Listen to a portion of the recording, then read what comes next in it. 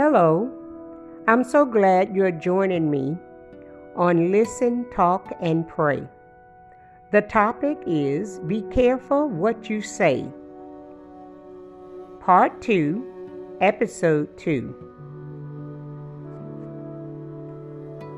Your words can bring two things. The first thing is encouragement. Ella Wilcox said, "A pat on the back is only a few vertebrae removed from a kick in the seat of the pants, but it is miles ahead in results." Solomon said, "Kind words heal and help. Cutting words wound and maim." Proverbs chapter 15, verse 4. When life is hard, a word spoken at the right moment, how good it is.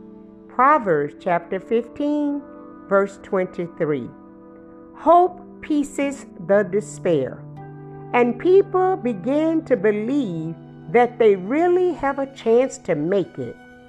Many a wounded soul has gotten through their deepest valley on the strength of a word of encouragement.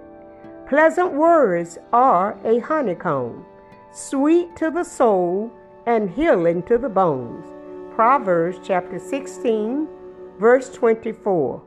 People wounded by life or healed by words of encouragement, just a card, an email, a text, a phone call.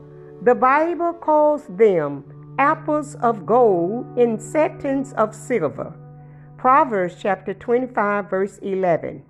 The second thing is salvation. The fruit of the righteous is a tree of life, and he who is wise captures human lives for God, just as a fisher of men. He gathers and receives them for eternity. Proverbs 11, verse 30. The highest use of your tongue is telling others about Jesus. I repeat, the highest use of your tongue is telling others about Jesus. He doesn't need to be defended, just introduced. The mouth of a good person is a deep, life-giving well. Proverbs chapter 10, verse 11.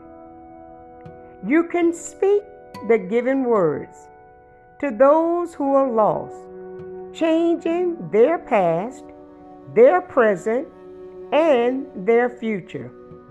I close with this. Your word can also help people to mature and grow in their relationship with God. Yes, the lips of the righteous feed many. Proverbs chapter 10, verse 21.